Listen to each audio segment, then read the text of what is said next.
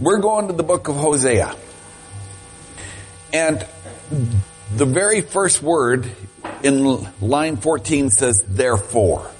Now, whenever there's a therefore in the Bible, it applies all to what is past, to what's gone on before it. And they're talking here, the before, about Israel and how it's walked away from God. So, as we read this, we start off with the therefore. Therefore, I am now going to allure her. I will lead her out into the wilderness and speak tenderly to her. There I will give her back her vineyards, and I will make the valley of Achor a door of hope, and she will respond as in the days of her youth, as in the day she came up out of Egypt. In that day, declares the Lord, you will call me husband, and you will no longer call me my master. I will remove the names of Baal from their lips. No longer will their names be invoked. In that day, I will make a covenant for them, for the beasts of the fields and the birds of the air and the sky and the creatures that move along the ground, bow and sword and battle. I will abolish from the land so that they will lay down in safety. I will betroth you to me forever. I will betroth you in righteousness and justice, and in love and compassion. I will betroth you in faithfulness, and you will acknowledge the Lord. In that day I will respond, declares the Lord. I will respond to the skies, and they will respond to the earth, and the earth will respond to the grain, and new wine and new olive oil, and they will respond to Jez. And I will plant her for myself in the land, and I will show my love to the one I have called, not my loved one. And then I will say to those called, not my people, you are my people. And I will say that and they will say that you are my God. The key theme of the book of Hosea is devotion to the Lord is like faithfulness in marriage. Idolatry is like adultery. Prophets in the Bible sometimes did some really strange things to share God's message with the people. Jeremiah walked around with a yoke on his shoulders. The prophet Ezekiel acted like a little boy and played war, and once used a haircut as a theological object lesson. Now, I can't do that because I don't have any hair. And if we had time, I could go on and on about their strange behavior and the strange things they did as recorded in the Bible for us to read. But why did they do this? The people of God had become deaf to God's voice. And they were no longer paying attention to God's instruction. Sounds like today, doesn't it? The Lord called His servants to do strange things. These are called action sermons, in hopes that the people would wake up and listen to what the prophets had to say. Because it was only if the people would listen to God that they could escape the discipline and judgment that was coming. Now, in my opinion, this is my opinion, no prophet preached a more painful action message or action sermon than Hosea. He was instructed to marry a prostitute named Gomer. She subsequently bore him 3 children, and he wasn't even sure if the last 2 children were fathered by him. Then Gomer, his wife, ran away for another man, and Hosea had the humiliating responsibility to buy back his own wife. Now, what was that all about? It's a vivid picture of what the people of God had done to God by worshiping idols and committing spiritual adultery. In the book of James, chapter 4, it says, "You adulterous people, don't you know that friendship with the world means intimacy with God?" Or against God, pardon me. Intimacy against God. What a thought. What a thought. Therefore, anyone who chooses to be a friend of the world becomes an enemy of God. God's people today face the same temptations, so we really do need to pay attention to what spiritual lessons we can pull from this prophet.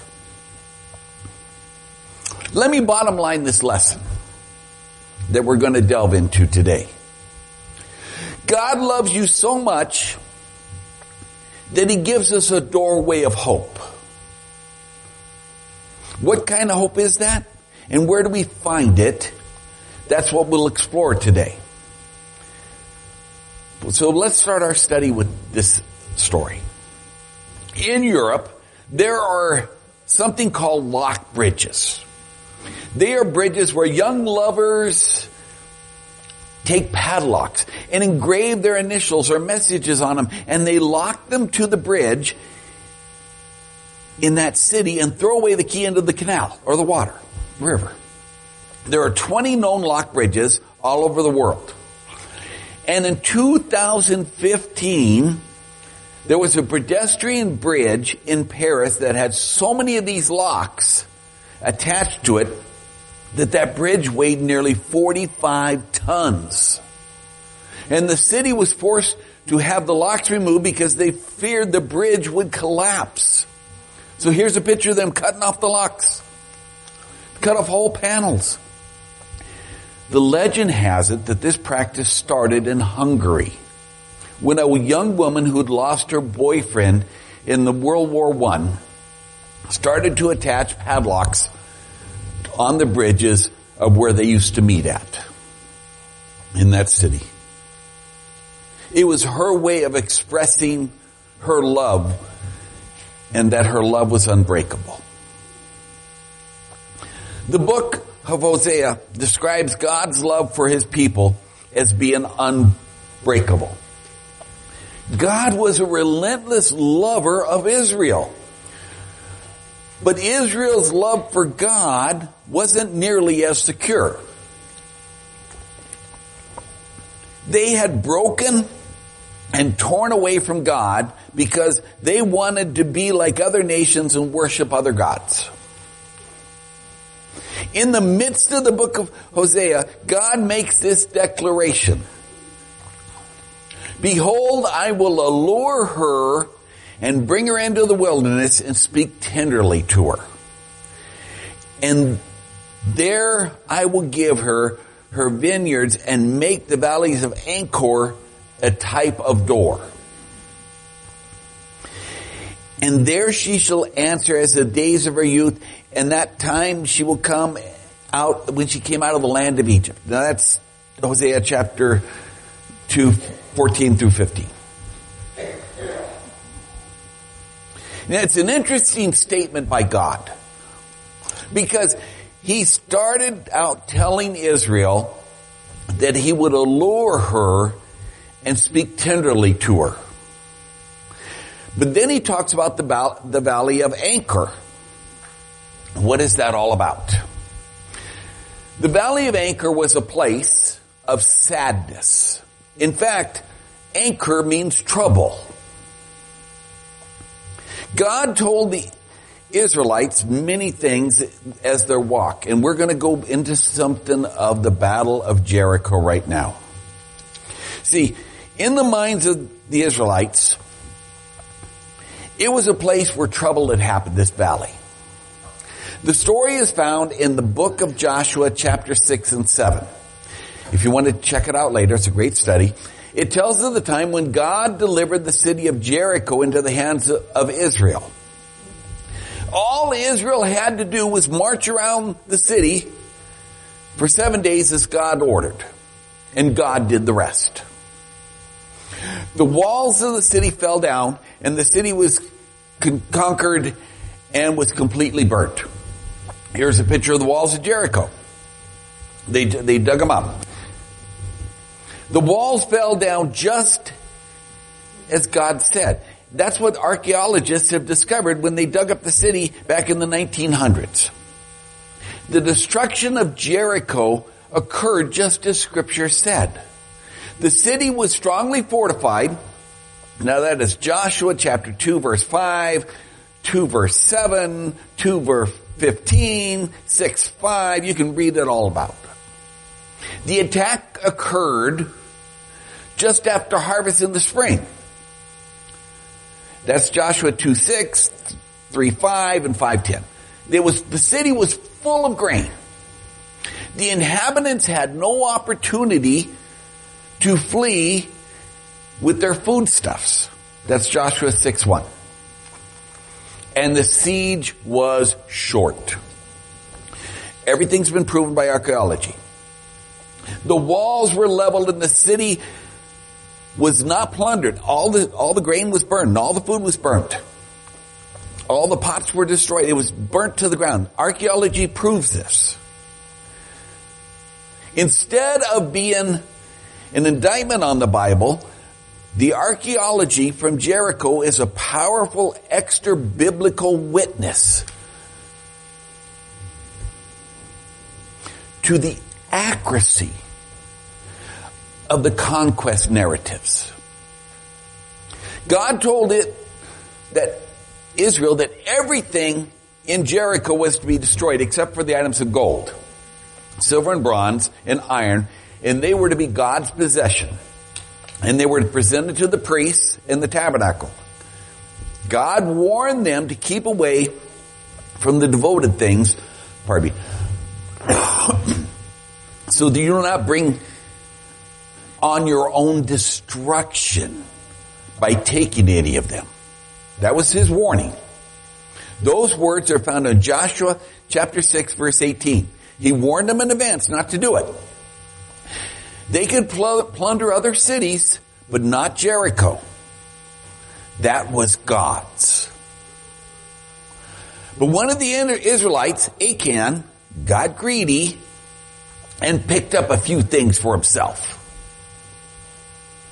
Now, I am personally convinced that other Israelites knew that Achan had done this, but they had looked the other way. And the results were disastrous. Israel went up against a small, insignificant city called Ai and got roundly defeated. God's anger had been kindled against his people, and the hearts of the people melted with fear. Joshua and the elders actually fell on their faces in despair and confessed and repented before God. I love that word. They repented before God. God revealed to them that Achan was the culprit. Achan and his family were taken to the valley of Achor and put to death. The name Achan, the guy who stole stuff, means trouble. In the valley's name, the valley of Achor means the valley trouble, or the valley of the one who brought us trouble. That's the actual meaning of the Hebrew name. Afterwards, the Israelites piled up a pile of stones as a memorial to remember, to never forget the lesson of Achan's disobedience. The valley of Achor was a place of judgment, punishment, and trouble. And by the time Hosea became prophet, Israel had spiritually come to this place. A place of judgment and punishment. A place where they were in serious trouble. And God was declaring to Israel that he loved them so much as to let them stay there. He wanted to rescue the nation from their dark valley of trouble and give them a doorway out of that place they were in. He wanted to give them a door of hope. Now, the key question is, where are they going to get that hope? That's the key question. And where would they find that hope that would lead them out of this dismal, dark valley? Am I talking about today? About the same. Well, the thing about hope is it has to have a source. And the source of hope for Israel had become practically anything but God. Just like the world you and I are living in today. They hadn't looked to God for encouragement or protection in years. They were dependent upon the things the world could supply.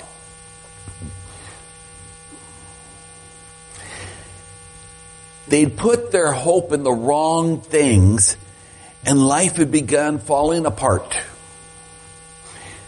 And things haven't changed over the centuries. Folks nowadays look at politics to solve their problems. If the only right political party were in power, or they look to science to save us from danger, or they look to having money, possessions to protect against the future. One person even said they believed hope would come from within. Listen to that small voice that comes out from your heart. That voice knows that it will guide you. All you need to do is rely on yourself. Now, actually, none of this stuff is actually terribly bad in itself. But what happens when the other political party's in power? Or what happens, do we suddenly lose hope? Or what happens when science doesn't have an answer? Are you overcome with despair? What happens when you don't have enough money or possessions and there's no 401k or the 401k tanked? Do you depend on that alone? Do you just give up? And what happens when that little voice inside you doesn't say nice things to you anymore? When health, wealth, and wisdom disappear, hope's not far behind.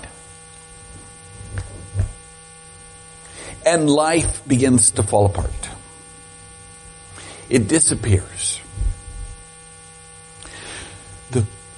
The source of our hope is important. Otherwise, you find yourself trapped in a valley of troubles. A valley of Achor. The source of hope is important.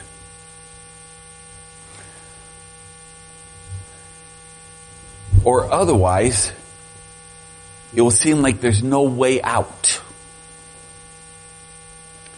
But you don't have to stay there. You don't have to stay in the valley. David wrote, "Yea, though I walk through the valley, the shadow of death, I will fear no evil." Why not? Why shouldn't I fear evil in the valley? Well, for thou art with me. Thy rod and thy staff, they comfort me. That's Psalms 23, verse 4. Over and over again in Scripture, we're told, put your hope in God. Now, that's actually Psalms 42, verse 5. Put your hope in the Lord, for the Lord is unfailing love, and with Him is full redemption. Now, that's Psalms 103, verse 7. Oh, I love this one. Find rest, O my soul, in God alone. My hope comes from Him. Those words come from Psalm 62 verse 5. And it also says in Psalms, no one whose hope in the Lord will ever be put to shame. Those wonderful words are Psalms chapter 25 verse 3. No one who ever puts their hope in the Lord will be put to shame. God is the source of our hope. The difference between a lost man and a saved man is simply this. A lost man is without God and has no hope, while a saved man has God and is blessed with hope. There are people, let's word it correctly. We are a people of hope because we belong to God, to a God of love. But just because we're Christians doesn't mean that we won't have trouble. We got to be very honest about this. Jesus said, in this world, you will have trouble. Anybody here not had any trouble this week? Jesus said, in this world, you'll have trouble. But because Jesus has overcome the world, our trouble in it won't last forever. David observed, King David, yea, though I walk through the valley of the shadow of death. Now, notice that word through. Valleys are what we go through. Valleys are not a place that you permanently camp in. Valleys are not dead ends. In the darkest of valleys, they're like tunnels with the light on the other side. In the end of the valley, there's a door of hope. And we who are Christians have that hope because we've attached ourselves to God. A God who loves us. Just like those padlocks on bridges. Our hope is padlocked to God. Unlike the bridges, the bridges can eventually collapse. They can collapse under the weight of the locks. But our hope can never collapse because we've locked ourselves to God, who will never fail us. God has promised us sitting here today in the book of Hebrews, chapter 35, verse 5. Check this out. It says, I will never leave you and I will never forsake you. God loves us so much that He leaves us never without hope. We always have hope. Now, I've always liked this graphic you're going to get right here now. It's a Valentine, believe it or not. It's for Valentine's Day, but I like it. See, it's God's love. It's a graphic that has the word Valentine woven through John 3:16. I didn't learn this till like a couple years ago. Other people knew it all their life. I just thought it's cute. Now I want you to notice the promise we read. For God so loved the world, He loves every single person on the face of this earth, no matter what they've done or where they've been. His promise is made to the whole world. To all. The Bible translated, the word translated all means all. And because He loved the whole world, He gave His only begotten Son. Why? So that whoever believes in Him should not perish but have everlasting life. Now there's an interesting statement in the book of Hosea, chapter 1, verse 10. It says, once you were not a people, but now you are God's people. You had not received mercy, but now you have received mercy. That promise is also quoted in 1 Peter chapter 2, verse 10, and also in Romans chapter 9, verse 26. That promise applies to you. Allow me a sidebar here. You've been grafted in. You're part of the vine. At one time, you were not God's people. And we had no mercy. We had no hope of everlasting life. And then the book of Ephesians chapter 2 verses 12 through 13 says, remember that at one time you were separated from Christ, alienated from the citizenship of Israel, and strangers to the covenants of the promise, having on hope without God within the world. But now in Christ Jesus, you were once far off, have been brought near by the blood of Christ. Now, how do we have this hope in this world? We have it through the blood of Jesus.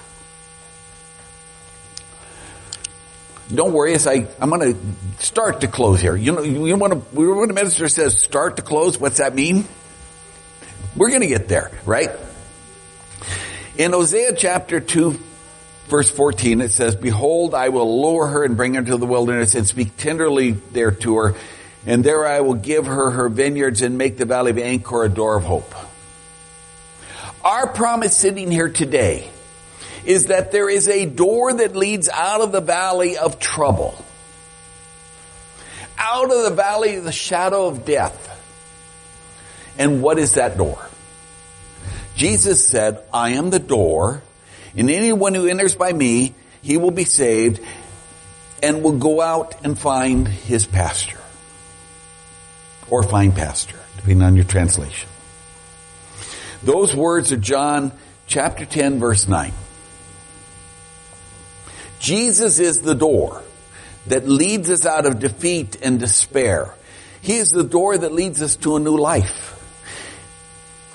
Someone once said, and I really can't remember who it was, but it's a great quote, so I'm just going to give you the quote.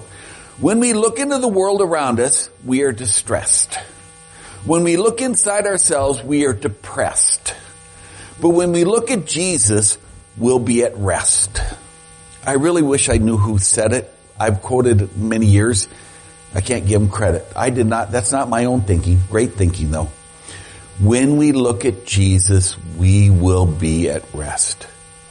There's a beautiful worship song that's always helped folks find themselves when they find themselves in dark valleys. It's called Turn Your Eyes Upon Jesus. And the chorus goes like this. Turn your eyes upon Jesus. Look full in his wonderful face. And the things of the earth shall grow strangely dim in the light of his glory and grace. See, that's what matters. His glory, his grace. Any of you had trouble this week? We're missing a whole bunch of people because of snow. We had one person disappear before we even got halfway through the songs.